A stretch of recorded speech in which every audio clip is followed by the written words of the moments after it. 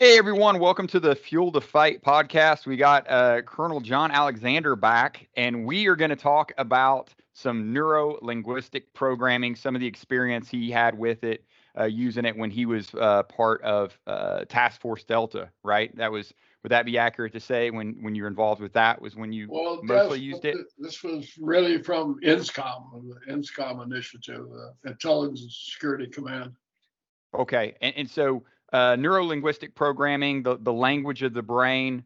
It's basically what an action oriented approach to psychology. Would you call it a kind of programming your brain to do something differently? Well, a little history on it. It actually Yeah. comes from psychotherapy. The originators, John Grinder and Richard Bandler, were working on their doctoral degree, and they looked at three famous psychotherapists. It was Virginia Satir, Fritz Perls, and Milton Erickson. Each of them kind of had their own niche in there. Erickson, particularly, was heavily involved in the hypnosis.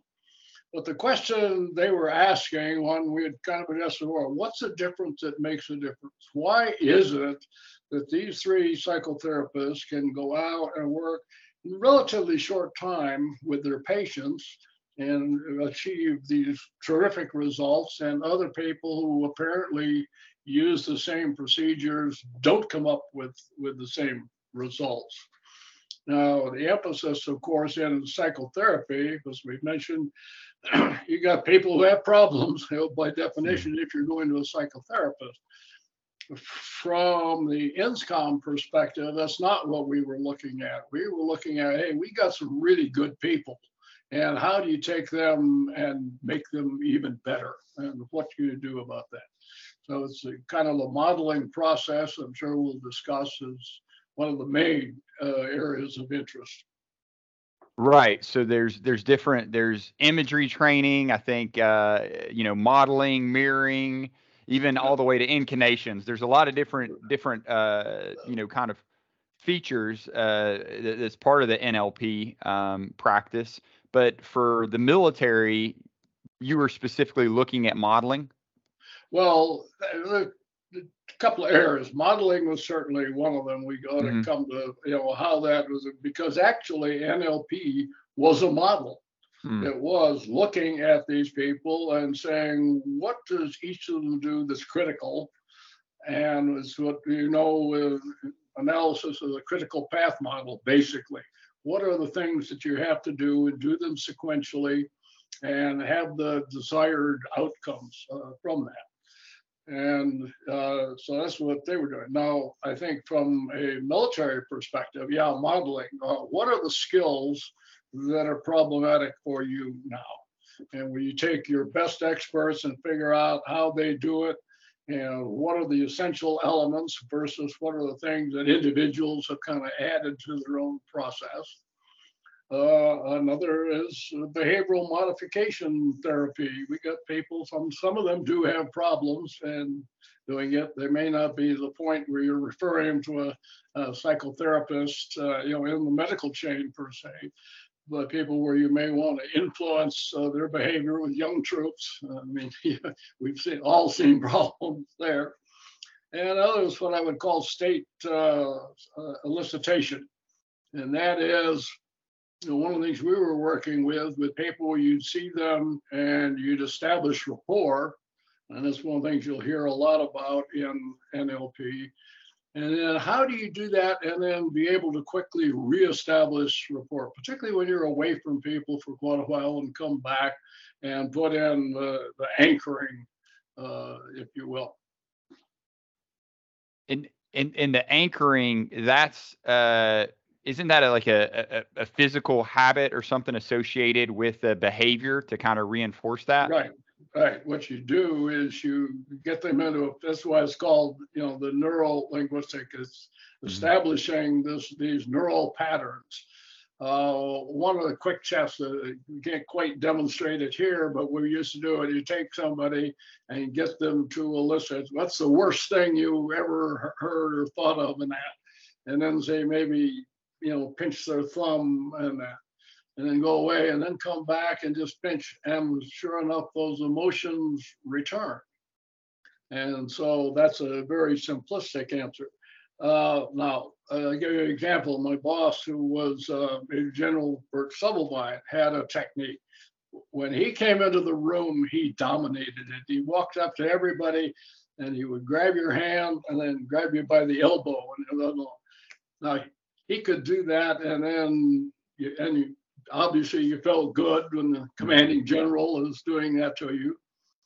He could come back and not even say a word, just walk up and he would, grab that people and, reinitiate that.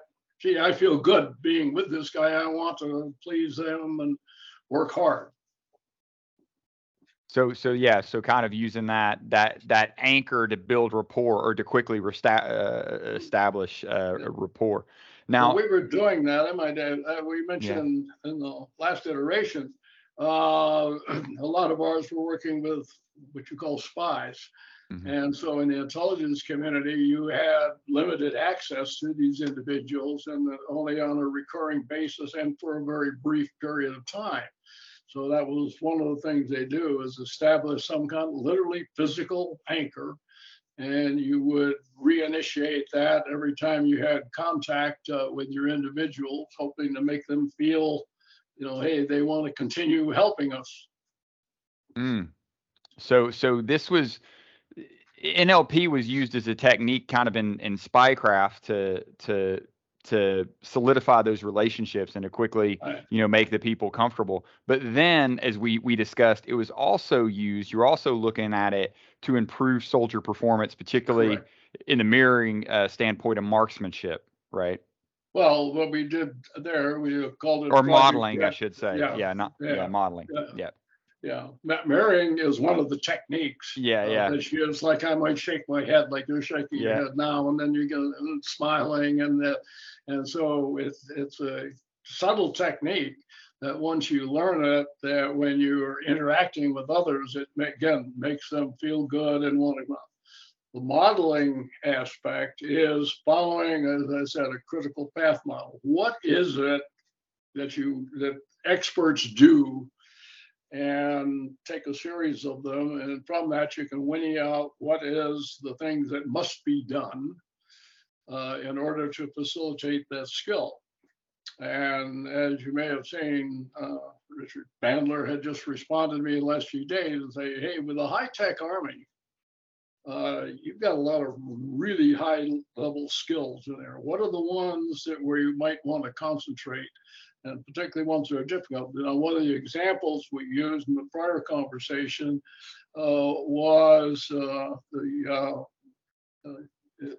Morse code, because the problem was you trained the individuals, they completed the school, and by the time they got to the next location, had to be retrained again. So what were the critical skills about that, and how do you make this transferable so that they can be repeated? So when you get to your unit after going through official schooling system, you want them where they're operational.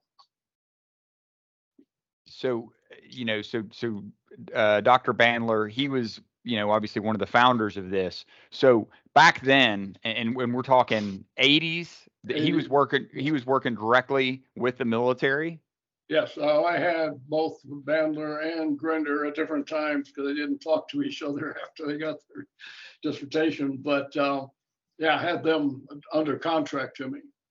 Okay, and so besides the Morse code and then the marksmanship, like we discussed, the modeling, were there any other projects that they worked on that that kind of show the power of NLP and getting people to where they need to be? We had not in formal projects, no. But we had people who were attending a lot of NLP programs, as civilians, and probably not even saying, gee, I'm from the military and we're here. But we sent agents in just to improve their skills. That, again, our difference was, we're looking at how do you make good people better? So optimizing cognitive performance. Did the NLP, did that continue on throughout your career, and or did it go away? Did it go away with Task Force Delta, or do you know, can it kind of Well, the go and use? formal contractual relationship did. There were some others, other groups, I think, that periodically, most of them were external, going to courses and things of that nature. They were offered in the civilian sector, as opposed to what we were doing, where they were specifically, let's say, reporting to us. Did you do any of that training? Did you go to any of those courses, or? Well, in theory, I'm supposed to be one of the master trainers, yeah. But that's more because we also set up some internal ones, particularly with Bandler, and did some very intensive work with a very small group. As I think I've mentioned to, unfortunately, at this point, most of them have literally died off. So, Well, I guess what I ask, and where I'm going with this is, so how long did that take? Like, how long did it take to get you to the master, like, kind of training level? Like what if that was to well, be replicated today? yeah, that's a little hard to say because the periods that we were dealing with them maybe 1 to 2 years, Hmm. but that wasn't the only thing we did. Remember, I had a day job, and Yeah. that was part of it. But it was just one of many things that we were doing simultaneously. And we would periodically have Bandler in or go to one of the places where they were giving civilian courses in intent. Is that something that you think is feasible today, and or beneficial to today? Is that something that might, as we, kind of, we talk about holistic health, and one of the pieces is, cognitive performance, and I think this definitely, falls in that bucket. Is this, where you could take soldiers out, for a week and have them do this sort of training, and they could come back and impact the unit? In my view, yes. I would be selective about how you do it. Now, to be fair, there is considerable criticism of this, particularly from other psychotherapists. But that's kind of like intra school fighting and whatnot, I think. But again, we went with what works. We continued it because we were getting results, and we'd continue to do it. I think, yes, there is potentially benefit. I've looked at a number of the areas where I think you might apply this. One of them, of course, as we said, is what are your critical skills? What are really tough skills that certain individuals appear to do better on than others? And doing that. One of them I think that has not been explored is PTSD. Yeah, PTSD. Yeah. yeah, because these individuals have been traumatized by certain things, and there are techniques you can go in. I think we're going to talk about this one of literally Right. changing history, and maybe mitigating, if not eliminating, some of the things that are the trigger mechanisms that are causing the agitation to the individual. All right. Get him. So yeah, so the NLP, so typically, it could optimize performance, but what you were talking about, in, like, with the post traumatic stress, it's also therapeutic. And so it could Yes. be, with soldiers or somebody with trauma, could also be used in a clinical setting. Is that kind of where we Uh, left off? yes, let's say we did some work with altering history. I have watched Bandler cure phobias in minutes. I mean, some of it's just really amazing. Bad news is you can also install phobias pretty quickly. So there are huge ethical issues once you learn some of these techniques. Mhm. So what you want to do is to anchor them in positive sorts of states, but try to mitigate. My view has been the global war on terror. We have no idea what the cost of that is, and I don't mean that in just dollars and cents. But we had folks who were in combat more than 3 times anybody in World War II. civilians don't recognize that. We talk, particularly in my background in the special operations, the op tempo was absolutely horrendous. And so, it's a very macho thing to come out of that and say, nah, I'm okay. And but the reality is there are things that are being embedded there as, critical emotional issues that, there's some ways to probably ameliorate that. And so with that, we'll get into the scenario that we've kind of discussed before offline. But there was an agent, right, a CIA agent, kind of caught, in a situation and recovered, and this technique was used to bring them back to normalcy. Am I? Well, this came in actually, Andre, it's a real name, I won't give his last name, was captured in Lebanon. Mm-hmm. And he is the only agent that we were actually able to recover alive. And we said, how'd that happen? He says, well, the cavalry came over the hill at the last minute because he was about to be assassinated. So, but he was part of the working group with us. The group we were dealing with is multi-agency. And I had CIA and NSA and some from Navy as well. And we went to the pistol shooting just because everybody shot guns. So in Andre's case, that was kind of a serendipitous thing. Let's work with this guy. We got him here. And he went back and we did, again, elicitation of what happened. How did it go about? And him reliving it. And says one of the things that he he says, it's all retrospect, he says, he had violated one of the tenets. He'd started taking the same route every day. And then he said, after he thought about it, he says, he noticed that certain people were standing in certain places and he didn't think much of it. Turns out that was the part of the crowd that snatched him. But what we were able to do and chose to is to take him and say, okay, we're going to change your history. And we got him, they were using the voice stress analyzer, but we were able to get him to the point where he could describe what happened that day, and getting captured was not one of them. And the point here is that being kidnapped and set up for assassination is very emotionally intense.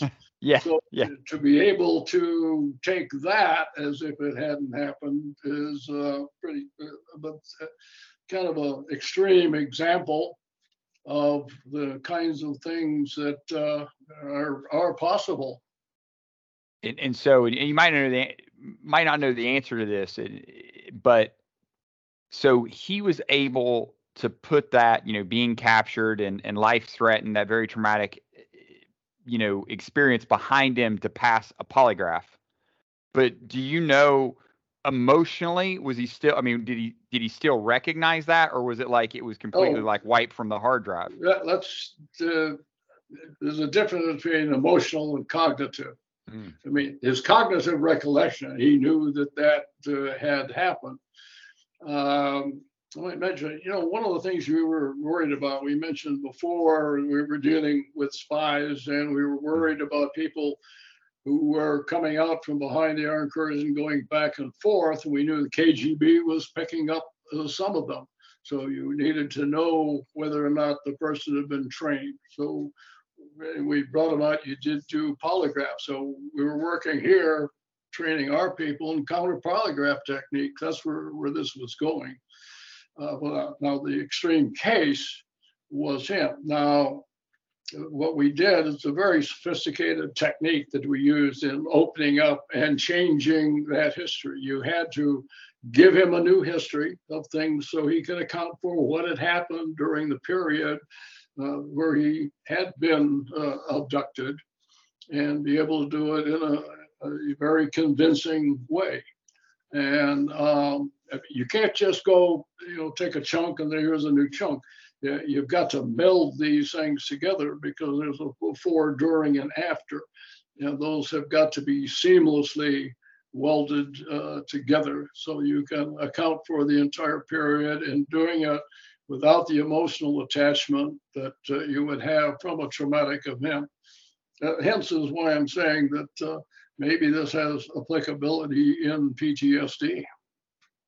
So how long did that take when working with him? So from when you guys got him out of that situation, you're working with him to when he's able to basically have a new history of what happened during that time. Maybe an hour. Wow. Yeah, well, that was the main thing about all of these things that I mentioned before, having watched them work with phobias and do that in a period of 5 minutes or so. I mean, some of these things were very powerful. But so an hour, was that an hour straight or like 5 minutes or 15 minutes? Because I imagine this is very intense, like you said, and delicate. So Yeah. so did you break that up over? Remember, this was 40 years ago. Yeah. But no, I mean, we were working, in a collegial setting, Mm-hmm. and it was kind of like try this and whatnot. We use him as I think, a really remarkable example. Another one we put on a UFO and was able to report like he had been abducted. Mm-hmm. This is a case where he had not been, but UFO sightings were, popular at the time, particularly abduction scenarios. So that was one where, again, changing history could cause a new scenario and be able to describe the situation just as if it were real. Was that an experiment, or was there a practical use for that? No, that was, yeah, I hate to say experiment. A lot of this was, I mean, it wasn't consciously what we set up to do. It was more serendipitous. Here's the events. Who are we working with? What can we do? Who wants to, we were literally making it up as we went along. So pushing the envelope. As far as Bandler was concerned, I mean, he was just there and say, okay, we'll try this. So it was, we didn't have things to go through like human use review boards or things that probably might get into trouble in some of this. So when this was going on, was Bandler the one actually doing this, or was he kind of overseeing, folks who were trained to implement this? Well, he was there. It was a group effort, but he clearly, in my view, was the brains behind NLP. Very bright and adaptive. A lot of this was, understand, we were questioning what are the limits, and we were allowed to push out pretty far. We were looking for, as we mentioned, in the last iteration, we had a broken army, and we were looking for what are the techniques where we can improve the overall system. And then how long did that go on? When did that stop? When, to your knowledge, for you working with NLP? Well, I've maintained contact and still have contact with them, but for the military, I guess. For the military, yeah. I'd have to check. It's 83, 84 time frame. And was there a reason? Was there an event, or did it just kind of fizzle out? Was there a? The event was that the boss that I mentioned was forced into retirement. Okay. And so we lost the cover. I've talked to the creativity, my model of creativity that says you need three things, the guidon and the resources. But one of them is what I call angels, and that is the people who will fly cover, who are willing to, take these chances. And that can be very difficult in a risk-aversive organization like the Army generally is. Right. So you think out of all the things you worked with, because you worked on so many different projects, how would you rank NLP in terms of value and potential, for the military? If you were to say, on a scale of 1 to 10 out of the projects you worked on? Well, that's really not fair because my last job was the director of advanced system concepts for the Army, the Yeah. laboratory command. So I had all the directed energy, tactical directed energy systems, and We'll take that off the table. We'll yeah, take that. Okay, that's fair. That's yeah. fair. So I had a lot of very high tech stuff. But from a practical standpoint, I would rank it very high. And it was interesting because later in 1987, when Max Thurman was the vice, and he had brought in the National Academy of Science and National Research Council to look at this range of kind of human performance things we were doing.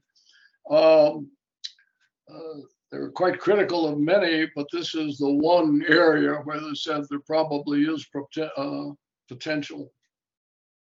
Interesting. So that's the value. So really, NLP was probably of some value or showing some value. Even skeptics, it kind of agreed with it versus the other program. But because all these programs kind of fell under General Stubblebine when he was forced out, the entire operation, they didn't look at, piece by piece. It was in these areas, yes, and some of it was the guy who was going to become the Axie, or now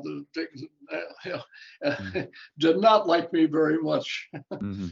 I did meet him when he was Dernza, and I was in operating, was a colonel by this time, and an operational corset up at NSA and NSOC, and came face to face, and it was clear he was not happy. He knew me and was not happy to see me on his turf.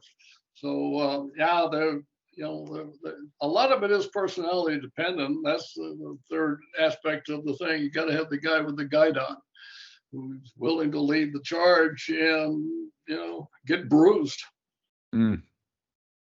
So how would you think moving forward with something like this, if somebody wanted to look at NLP for the military, or they're like, hey, this is something to use, and I do want to come back to the statement you made as far as it's not a a miracle cognitive Right. performance enhancing implement. It's like anything for me, in my world of nutrition, it's like a specialized diet. I see it for a particular patient that it can be very beneficial in certain scenarios, but for other folks it might not be a benefit. So I do want to throw that out there. So I'm not saying that, but so to implement it back, especially when we're looking at kind of cognitive performance, how would you maybe recommend going about that? Well, what I would recommend is having a small group that's willing to get trained up, and at least to some degree, and bring in experts. I would look at specific skills that you want to have, excel at, or particularly ones that might be problematic at this time, but where you notice that you have certain people who seem to have innate skills and kind of not sure why. And that's what we did. I mentioned before the pistol shooting one, where we had the best pistol shooters in the world. And we're able to look at what is the critical path model, what are the things that are absolutely essential, and how can I train this and change the format. I mentioned before in the pistol shooting one that was totally innovative was, the model where nobody failed, that you started with success. And that was really, so you got to be willing to think about these things, quite differently, and ask questions. One of the questions is, for what purpose? Why are you doing? And as each step along the way, why do you do whatever it is that you're doing? That the critical one is, why do we start where you can't hit the damn target? And work until you do. And that's the answer was, that's the way we've always done it. Yeah, that's so much kind of for big institutions like the military.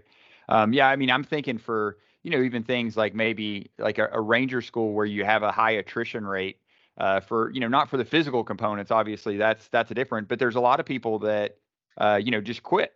So would you look at maybe the people who don't quit and what characteristics or psychological characteristics, and then would NLP maybe allow a way to program that into the type of folks who might quit? Well, what I would do is go actually to the Rangers. By the way, I'm a Ranger. I have affinity for that crowd.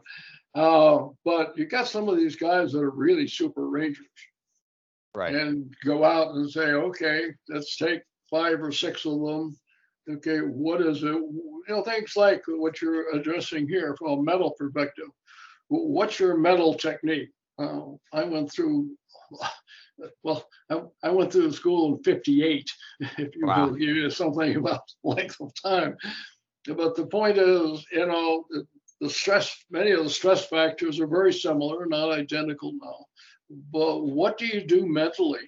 Where do you go? How do you protect yourself? Because you are hungry, you're tired, you're cold. What is it that gets you through that? And you might not just limit it. You look at the other organizations like SEALs who have a similar thing with very high attrition, exposed to elements. And by the way, it's not the big jocks that tend to make it through. It's more guys, our size, smaller, but just tenacious. And what are the skills that allow them to do that? I like it. So you could pull from, different elite kind of military folks, or, tactical athletes, however you want to phrase it, and find those, those characteristics, find out like how those characteristics like intersect, right? Would you find them, Right. the main ones, and then from that, you know, uh, then how would you take that and then implement it to the lower performers? Would that just be using all these different, imagery, Well, mirror, you're like, providing them the skill set. My guess is that a lot of this, again, is purely mental. That my God, I'm not going to give up, but people have a number of mental tricks and finding out what those are and what ones seem to work the best and be transferable to the individuals, and you can teach some of it. You said it well before that it's not a panacea. yeah, yeah, You're not going to get everybody, but one of the problems you have in these schools is the attrition rate, and that's expensive, just from a pure right. dollar and cent standpoint, because you're going through. Now they have pre-courses and training and all that. All of those things cost money, time, bodies, and that. Yeah, that you find out again what's the difference that makes a difference. Why is it that these people have excelled and others are dropping out more frequently? Are these skills that you can now transfer to the young students?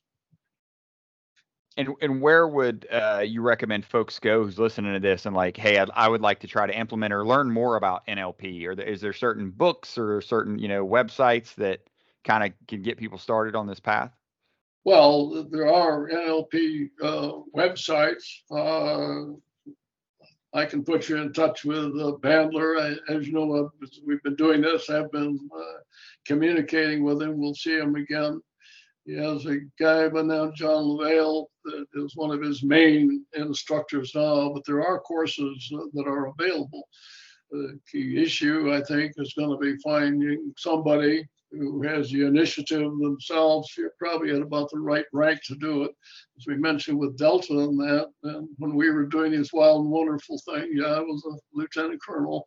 And there's a lot of flexibility there that you don't have at some other grades. But the field grade major lieutenant colonels who have the drive and the personal initiative can get a lot done.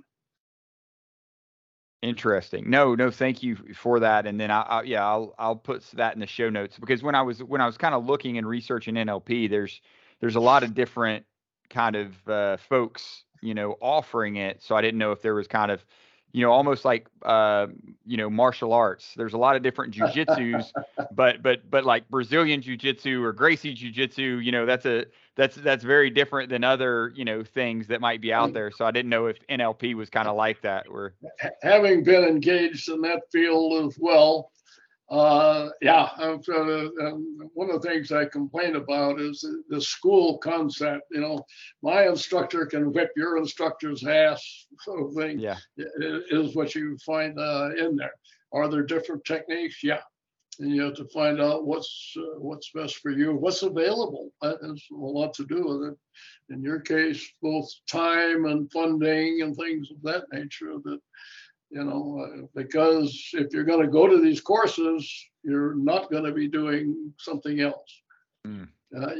So like I said, we were very fortunate at that time where we had the commanding general who really wanted to focus on these things. We had multiple agencies involved and willing to do that. But as I've said many times, we also had a day job. So a lot of this was in addition to very traditional sorts of things. And you got to work around it. No, thank you for that. And yeah, something to think about. And I'll drop some of these, references kind of in the show notes. Is there anything else about NLP we didn't cover? I'm thinking we covered pretty much the performance aspect, the rehabilitative aspect of it. But is there any other pieces that we haven't touched on? Well, we touched on it, but again, what I call state elicitation. How do you establish rapport quickly?